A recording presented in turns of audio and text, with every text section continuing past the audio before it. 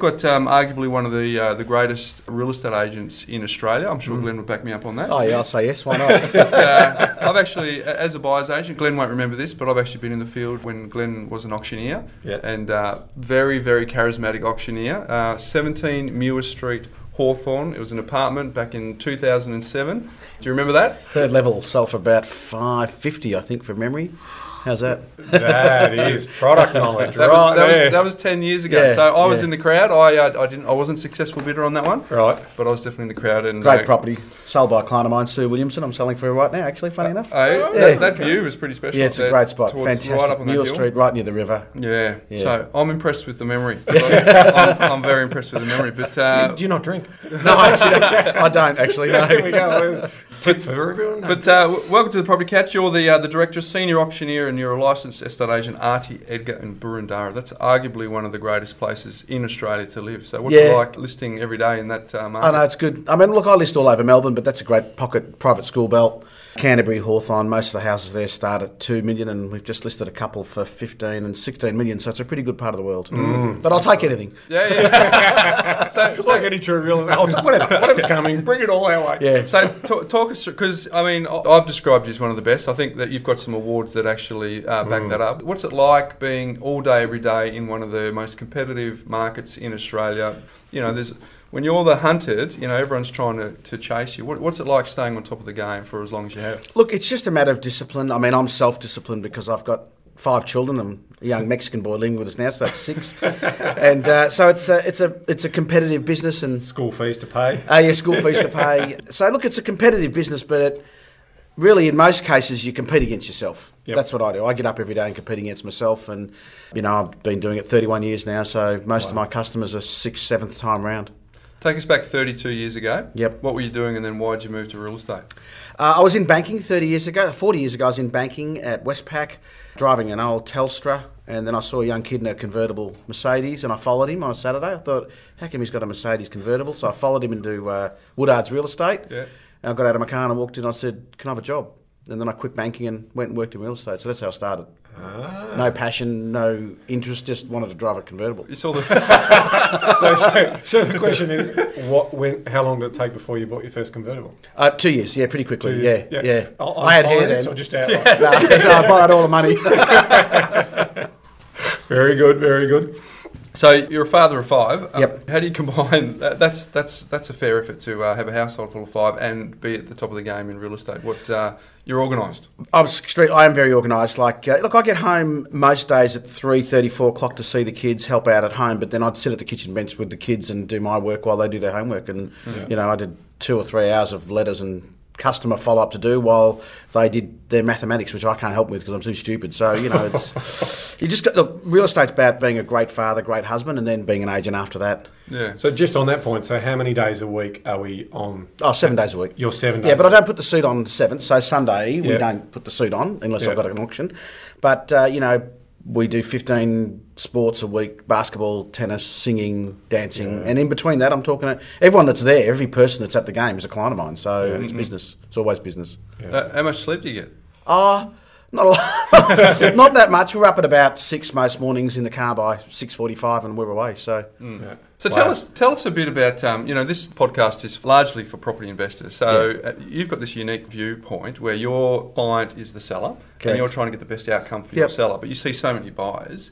What would you say is the number one fatal mistake that you see a buyer make? Look, I buy for property too. I do occasionally, I'm actually buying a house next weekend for a client. I always say to my client, just pay the arse and get on with it. Don't try and save 50 grand on a purchase because it'll cost you if you miss it.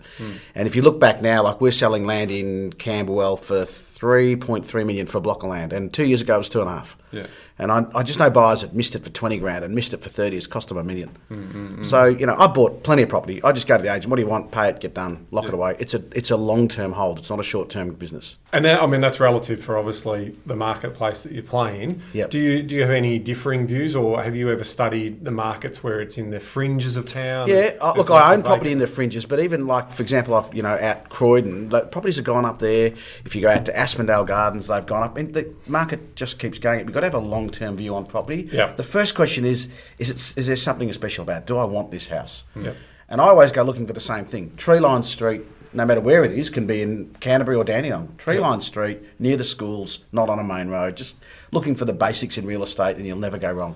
And can we get a sense of how many transactions you're doing a year? Account personal or company? Overall, I'd be interested. Me personally, probably 8 to 10 a year. Yeah, I mean, I buy and sell all the time. Yep. We just bought a building in Carlton, actually, just only 3 weeks ago. Went to get coffee, ended up buying a building, so that happens sometimes. But did you get the bread? No, I didn't. But company-wise, we might do 300-400 sales a year, pretty solid. And we do commercial, residential, businesses. Divorce rate's high, so that's great for business. It's amazing. It's 30% of our properties are separations, Hence which is the motivation of the seller. Very motivated. All And important. the problem with the separation is we end up being more of a counsellor than an estate agent, and there's 4 sales involved every time because there's always another couple on the other side of it. So it's a complicated business. Yep. We deal in wills, estates. It's a minefield sometimes. So you transact personally. Are you a buy and hold or are you a buy and sell? No, I'm normally a buy and hold. In most cases, I like to hold long term, and I'll sell if I want to swap into something. But I prefer to hold real estate. Okay. So you're about to go and buy a property for yourself, for your own portfolio this weekend. Where would you go? What would you look for? Okay, first thing I would do is I'd ring the agent that's handling it, and I'd find out the listing agent, not the bloke that's handling it. So there's 2 sides of that. There's the lister who signs the house up, and there's a young guy that only gets to handle it. Yep. Generally, I'd go to the guy that lists and say, what do you really want for it? Why are they selling? They'll tell you. Can I buy it now or do I need to come to auction? Just have a very straight conversation. If I really want to buy it, I'll go and have a coffee with him. Yeah. I want to look him in the eyes and say, what do you really want for it? Yeah. See if he blinks. Yeah. And then either make him an offer or I'll go to the auction. If I go to the auction, I turn up to the auction and say, look, I'm here to buy it. My name's Glenn. Shake hands. Not here to make things difficult for you. I just want to buy the house. Yeah. Sometimes if you have the agent on your side, you'll win. Yeah. Don't be his enemy. Do you think that you've got a bit of an advantage being an agent? No, I do always disclose it. But if I was Mr. and Mrs. Jones and I wasn't an agent, I would go to the auction. I'd put a suit on, a tie on. If I was going to buy real estate, I'd always go dressed for business. Yep. Stand next to the auctioneer, shake hands, be his best mate. He might get a quick hammer. Yeah. So is that part of the tactics though? Because that's something that I like to do. Stand at the front. I like to stand on the wing of the auctioneer. I like to be able to eyeball all the buyers. Ultimately, as a buyer's agent, we want to professionally intimidate other people that we're here to buy. We've got deep pockets. Correct. So when I buy real estate, again, I'd stand next to the auctioneer. I will look at all the buyers in a friendly way, but I kind of persuade them to think that I'm never going to stop. So no blinking, no discussion, no phone call. I don't want to be standing, if it's a husband and wife I'm bidding for, I don't want them to come. And if they do come, once they look at each other, they've just told me they're out of money. Correct. Very obvious sign. It's a great... Once they make a phone call, great they're body done. language tip. Yep. So sometimes I'll go to the auction, put my hand up, and I'll just leave it up and I won't move. Yep. And it just stays up. Then most people walk away. I've got a limit like anyone else. Yeah. But it's that street theatre, which is effectively what it is. And because we do it all the time, we understand what we're doing, whereas someone who's a novice at it won't necessarily know how to play the first game of cards well. You're new to poker, you might have read all the books, but at the end of the day, there's that anxiety in their face.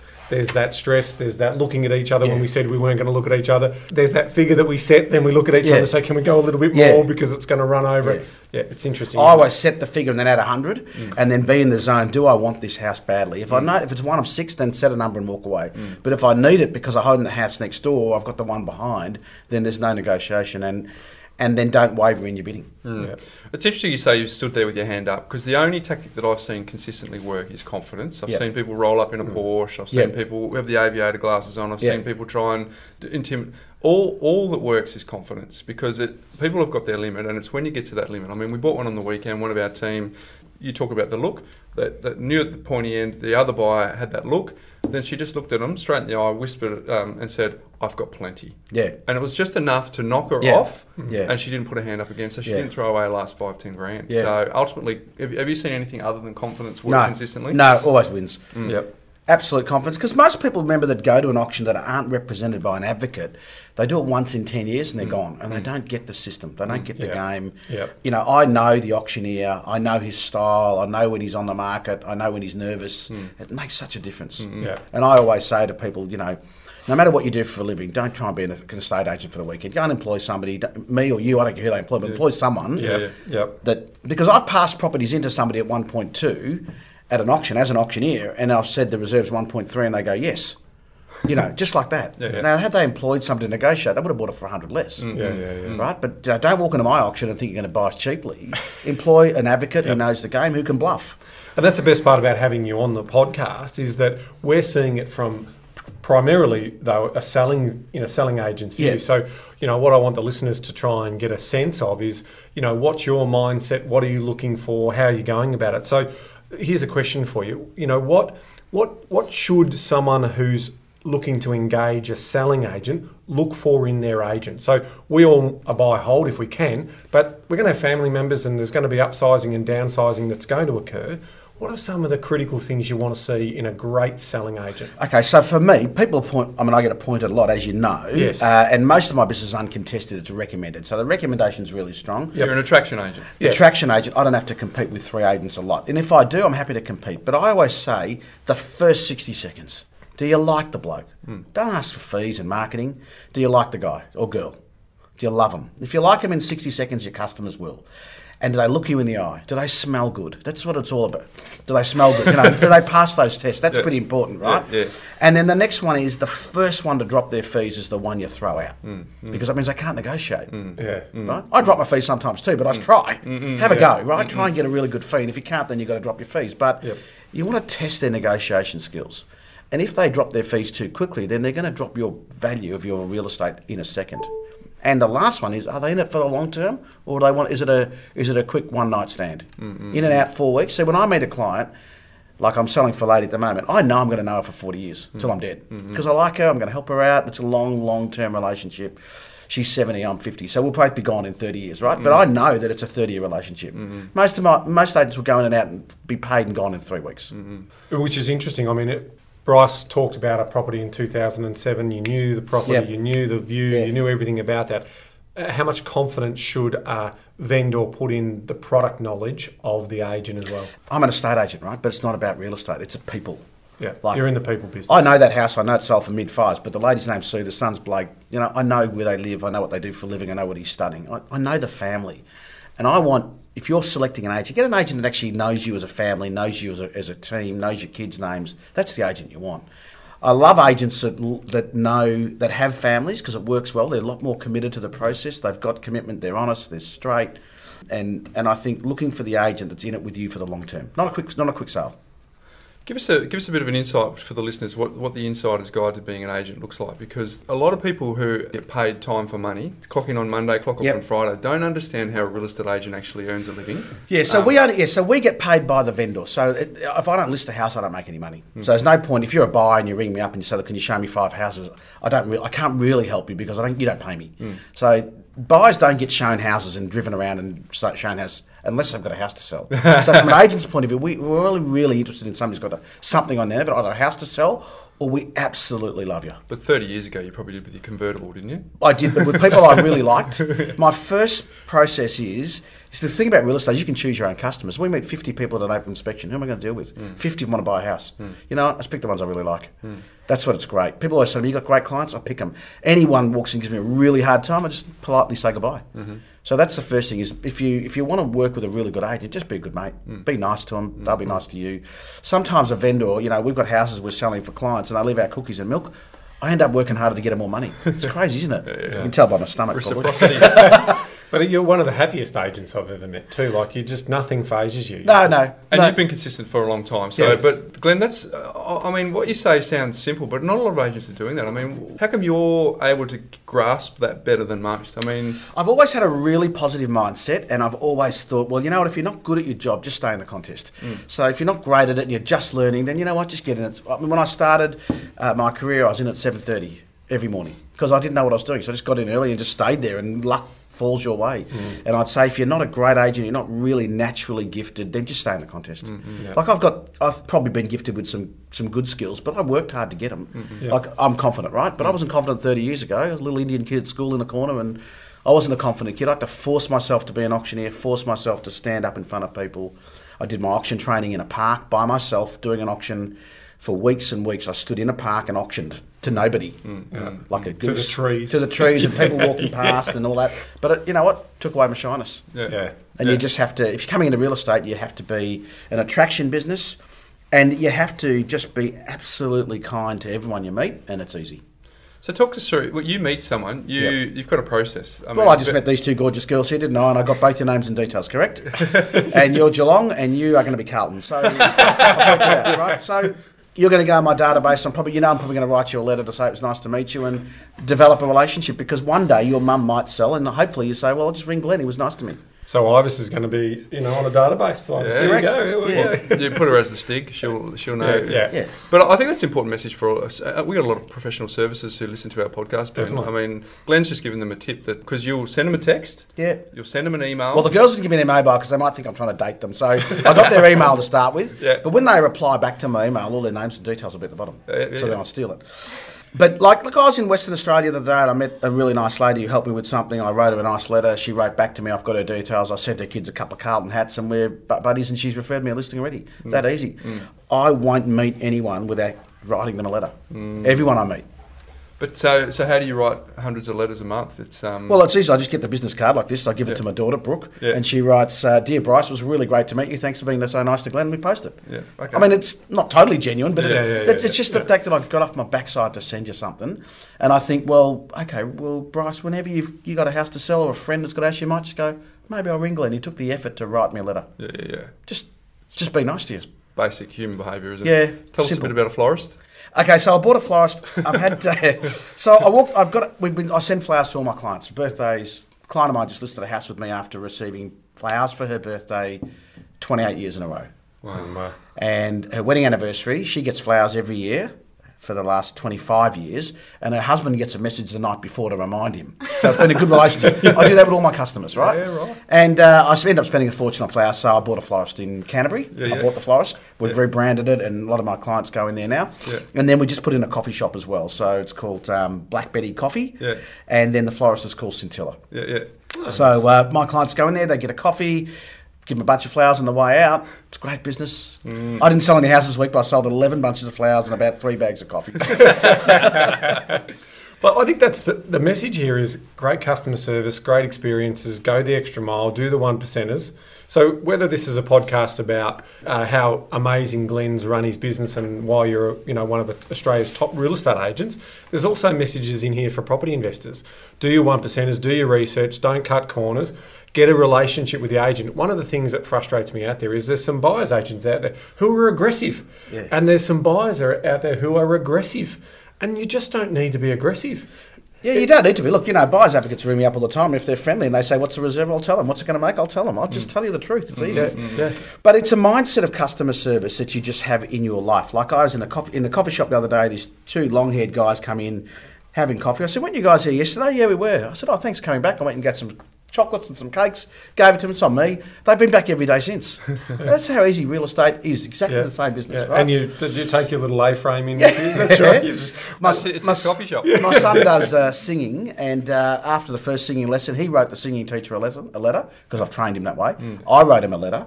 And recently, he's got this little dog, beautiful dog, and we bought him a dog bowl and some presents for his family and that.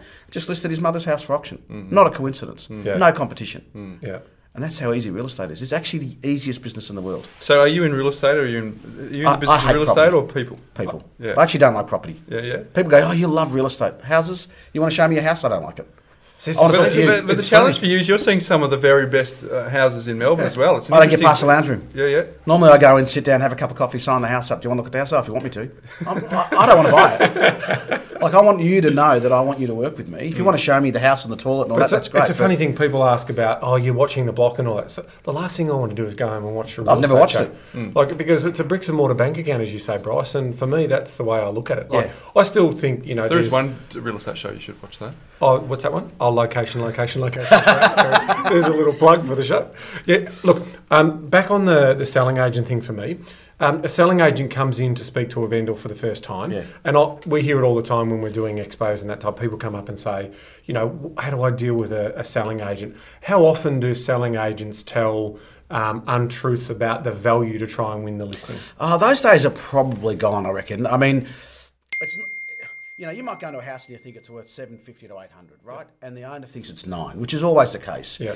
Sometimes you've got to be careful on how you catch it, because if you argue with them, you get thrown out. Yeah. So if you're a good agent, you say, look, I think it's $750 to $8, and I understand you want $9, and I'm happy to have a go at $9. That's my conversation. Yeah. I'm happy to chase $9, as long as you and I agree I haven't told you it's $9. Yeah. In my younger days, I would have just said $9 and signed it up, because I didn't know any better. I think I've got my dialogue right. Yep. But when you're first new in your real estate, you probably don't know. Yeah. So you just have to agree with the owner and get on with it, because we meet a lot of unrealistic people. Yep. I think that's an important dialogue to just think about from the perspective of the buyer, because that's exactly what is going on for the agent. You know, they've got to facilitate a transaction, change the title from one person to another in the best interest of their client, which is the seller. And the buyer, you know, if they're clock on, clock off Monday to Friday, they don't understand that an agent doesn't get paid per hour, they get paid for a result. And therefore they can get frustrated with the real estate agent, but without realising that the real estate agent actually isn't acting in the buyer's best interest. No, we're not there to do you any favours. And look, a lot of times we're dealing with divorce. You know, I've got properties now I'm selling for where there's 2 different reserve prices. I've got one where there's 4 beneficiaries fighting and they've all got different reserves. So somebody would say, well, what do you want for it? And I actually can't tell you, because I've got 4 people who can't agree. You know, so it is a complicated system sometimes. If we've got a reserve and somebody says, what is it? I've got it, I can say, hey, this is what we want. But it's, you know, just remember, the agent's job is to get you to pay the most amount of money. Yeah, we see a lot of frustrated buyers out there with the market as hot as it is, and you know, there's always that famous old saying, quote it low, watch it go, get an audience, you know, get people through, and that looks good for the vendor who's doing that. I mean, I still put you in the 1% of agents, Glenn, so I still think in some unmature markets or lower end markets, there's probably still that competition for that listing where they are possibly saying to the vendor, oh, I'll be able to get you, and then condition the vendor to come down off that. So I definitely agree. I mean, with obviously people like yourself, with great people like John McGrath and Tom Panos on their $1 Million Agent podcast, people, they're trying to educate the industry to improve and lift that standards.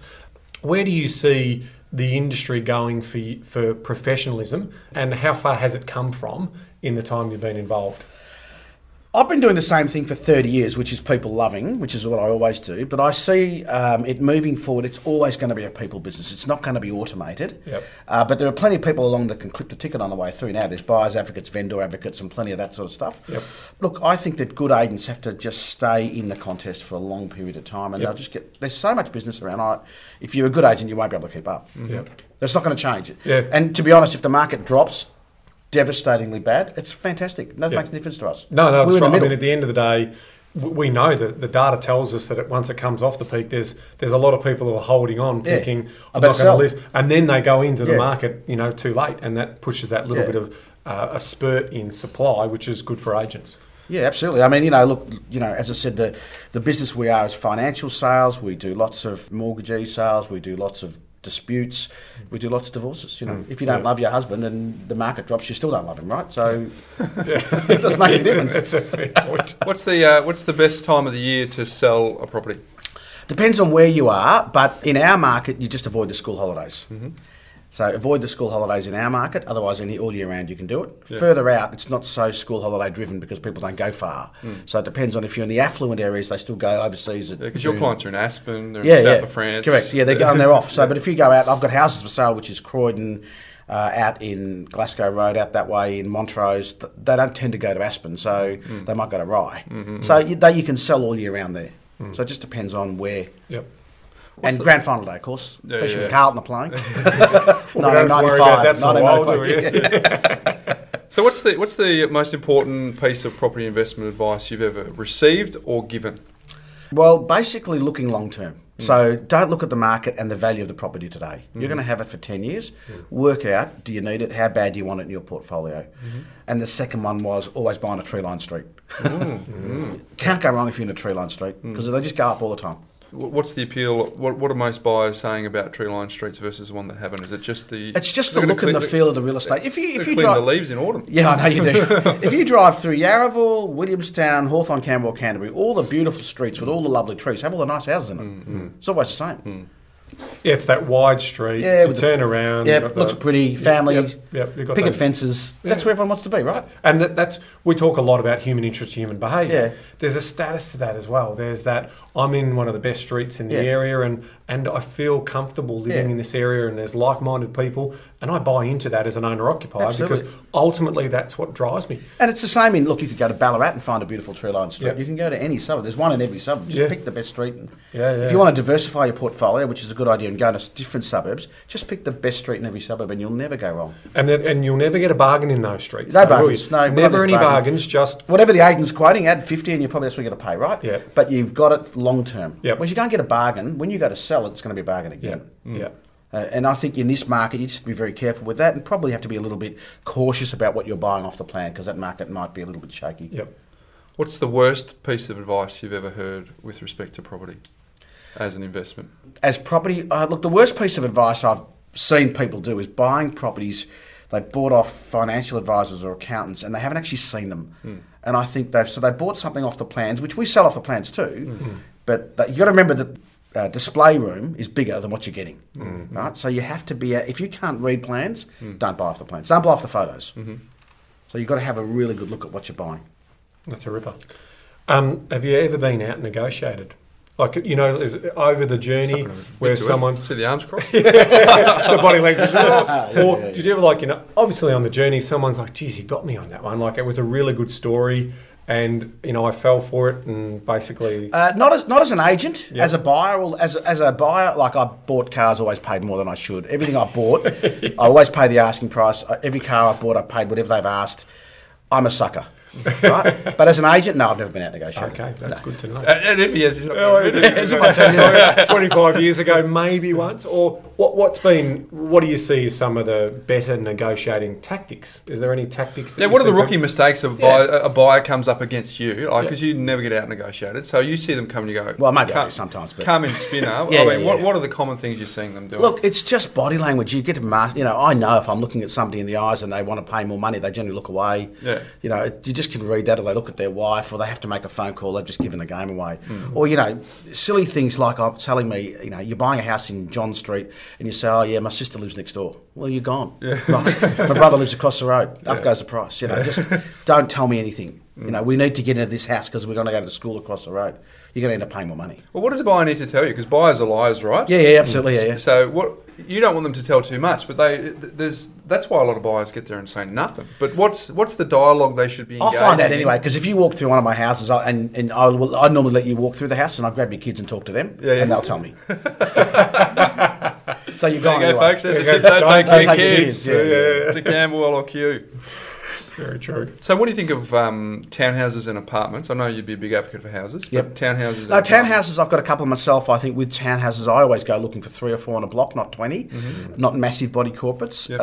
And if that's the important thing, and also not too heavy on the stairs in my patch because of oldies, the stairs are a problem when you resell. So, and in relation to apartments, again, it's almost the same thing. I avoid the massive blocks. So boutique blocks, 8, 10, 12, you're always going to do well.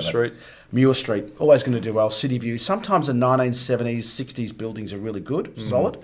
And you just go looking for the ones that actually aren't in massive, big blocks. The ones that are done, fixed up and sold very quickly, you can get caught.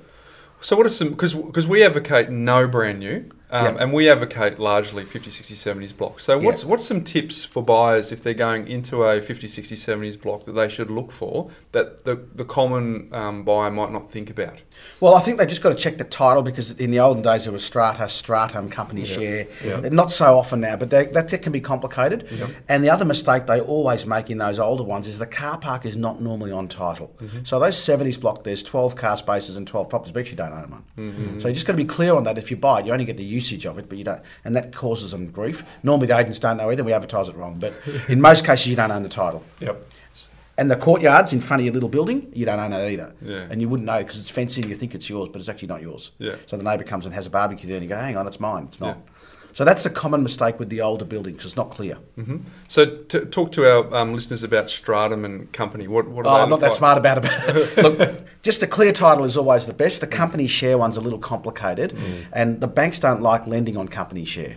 Generally, the stratum titles have been converted to strata, but most listeners out there wouldn't understand it. So you just got to say to your lawyer, what does it mean? So, and from a lending point of view, exactly that. So some banks don't have an appetite for stratum or company title because effectively strata is actually owning air. You're owning that piece of air. Whereas with company title and stratum title, there's a relationship with company title. It's the units that you own. Those units are allocated to that particular property or that particular car spot. So you've got to make sure that those units are lining up for what you're technically buying. But we are seeing more and more of those less on the stratum moving across the strata. So smart vendors know in their complexes, they get together in their body corporate and they say, look, it might cost us $10,000 to move it across to a strata, but we'll get a better result because there'll be potentially more buyers. Because what happens from a lending point of view, from a stratum property, is that the lender might have a maximum 80% LVR on it. So whereas with strata, they will maybe do 90, 95. So they've got a better appetite because it's an easier, clearer title. Yeah. Have you seen when someone's walked in, they've seen one of those properties, they think it's a strata? Yeah. They ask you of the dialogue around the others. Have you seen that has a market? Well, in most cases, to be honest, most agents don't understand it, and most buyers don't get it. So we generally brush it off, and so do they, and we just get on with the auction. So you really have to do your research. If you're not sure about it, just get a lawyer to look at the contract first. It's in a hot market, it makes no difference because the market's red hot. But when the market does turn, they're the ones that you can get caught on very quickly. What are some of the things that you would want to tell listeners about real estate? I mean, what just comes off the top of your head in terms of I think it's a great investment. I think, obviously, I'm a estate agent, I'd say that, but I think that you should diversify. You shouldn't have all your stuff in one suburb, so it's good to have 3 or 4 different suburbs. I think that's important.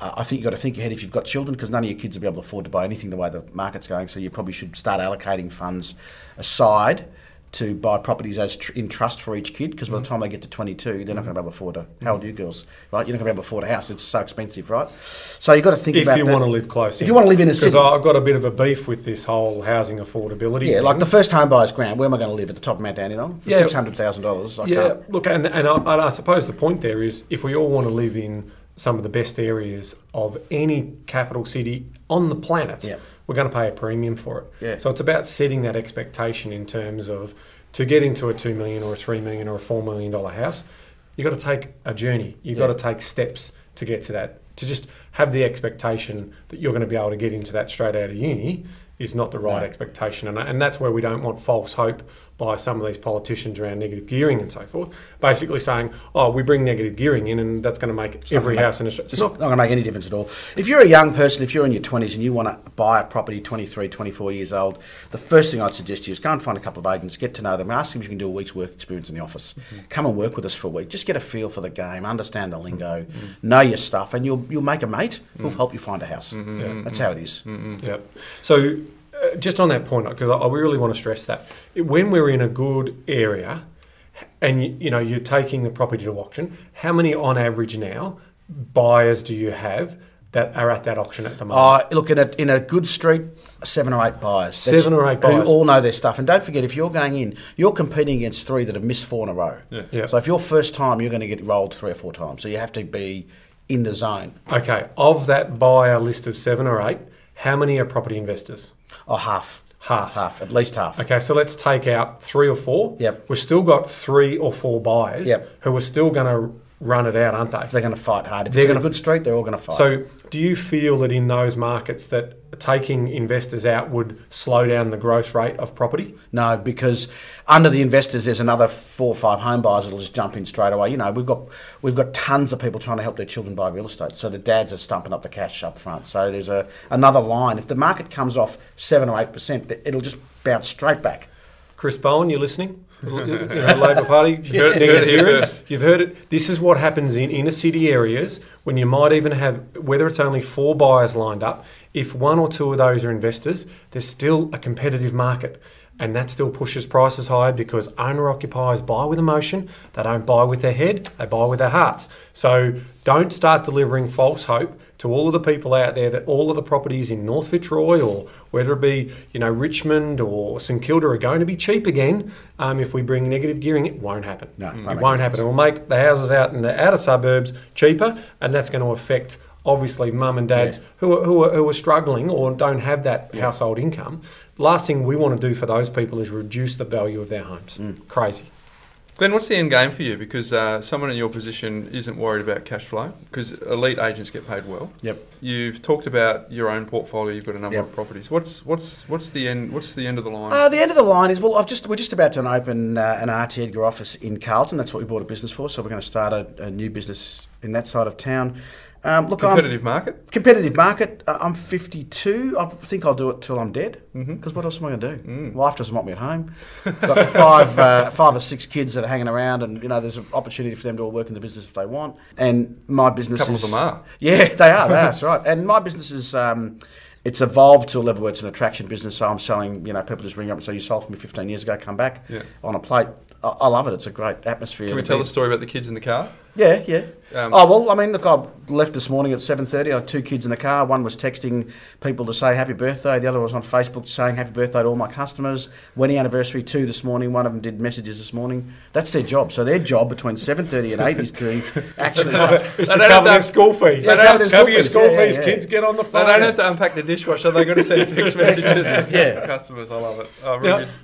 But do you separate your business from your life? No, your life, your business. My life, business. It's what we do. You've made a call that this is who you are, and you love it. Now, like a lot of people go, God, so many people work really hard. I'm the same. Everyone goes, you work so hard in your business. It's like, you think it's a business. I actually love what I do. That's the best. It's the best thing. Once you find your niche and you know what you want to do. Look, we were and on the other day we were at Teppanyaki in Collins Street, great restaurant, had dinner. As I was leaving, the waiter said g'day, and I didn't even have to write his name down because my daughter wrote his name down because she knows to write him the letter.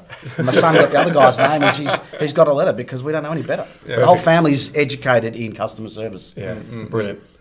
So I guess an extension of that question though is you've obviously got business as part of the portfolio. You've got property. What's the end game for property? Do you want that to deliver a passive income to you? You're just going to liquidate and have cash? No, I'll just keep the property. Eventually we'll, when you retire, I suppose you just hand it on to the kids and move on. Just keep the property, leave it for the children. Don't leave them cash. So legacy, generational, teach them how to fish. Yep. Basically. Yeah, I'd like to teach. I mean, my son was in the florist the other day sweeping up and doing things like that. He's got to learn how to work, even though he doesn't need to work. He's got to learn, and I think that's the work ethic's the most important thing. And if I sat down with each one of my kids now, they've all got a goal sheet, and it starts with hours they work, what they do, respect for women's big. That's what I want to teach my kids. 4 boys, got to teach them respect for women, and then teach them how to follow up people, keep in touch. It's the same. Like move away from that sense of entitlement and teach them the value of time and the value of work for earning an outcome. Yeah, I think it's really important. Yep. So why don't so the real estate agents at the coalface, the amount of real estate agents that I meet who have been in the game long, not just 5 minutes, but who don't own an investment property. Or keep selling. It doesn't make any sense because, your investment property can make you $100,000 a year. It can make you really good money. And I think it's hard to convince people to buy property unless you buy property. You got to go through that process. And I think the best thing you can do is teach your kids that same mindset. Like, so my daughter, who's 22, Brooke, I've said to her, as soon as you get half the deposit, I'll go your house, we'll go and buy something fast. Right? And the same with each kid. Go them half the deposit, get them into real estate. Otherwise, they'll get priced out of the market.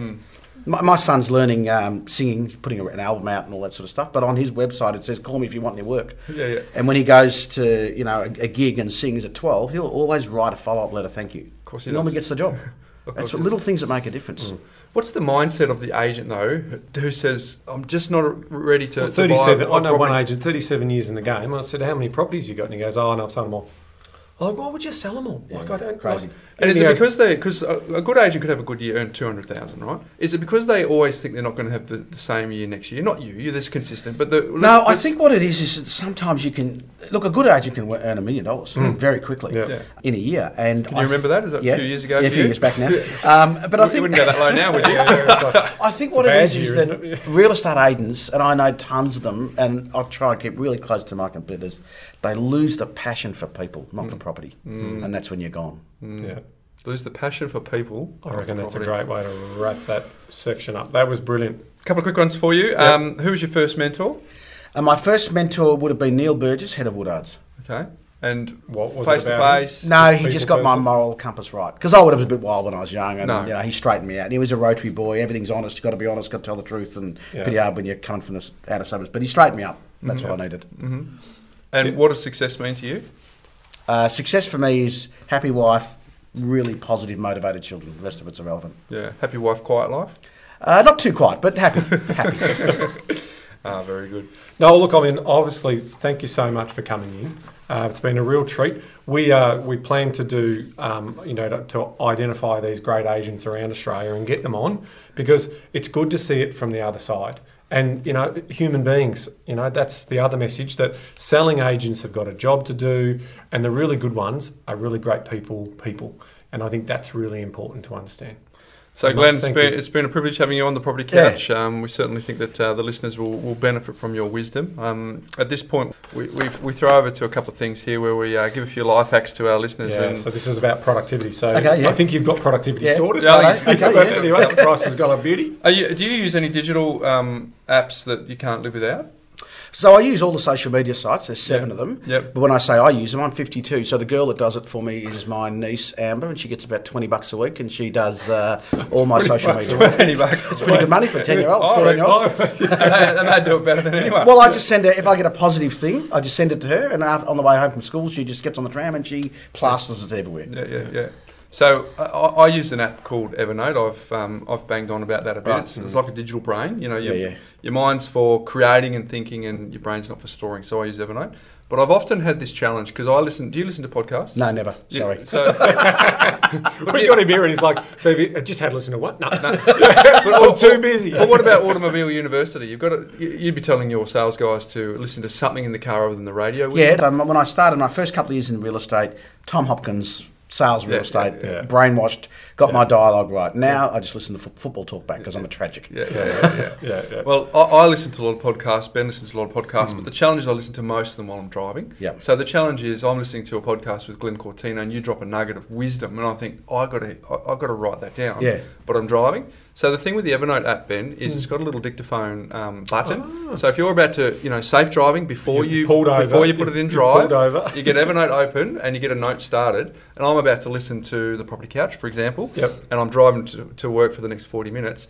You then, if Ben Kingsley drops one of his famous nuggets of wisdom, I then just hit the dictaphone button and it pauses the podcast, and then it allows me to speak and it types out what I've just said. So, of course, I'm driving along and imagine someone says something like, location does 80% of the heavy lifting, and I want to write that down. Bang, I hit the microphone. I'll speak that into the phone. It'll actually write what I say. I can get on with driving. I won't get into an accident, and I don't lose the opportunity for the wisdom. So that is put that in your pipe and very nice. Well, bang! I don't know why you'd be listening to our podcast, but that's another story for another day. No. For example. So, did you know? Obviously, why everyone listens to this podcast, Glenn, is because we have this session, and I just come up with some ridiculous fact. About property. Window tax last week. Yeah, window tax. You know about window? No, I don't know about window tax. Listen to the podcast. Okay. So I'll never find out. No, I'm not going to tell you about it. What is it called? Palindromes. Palindromes.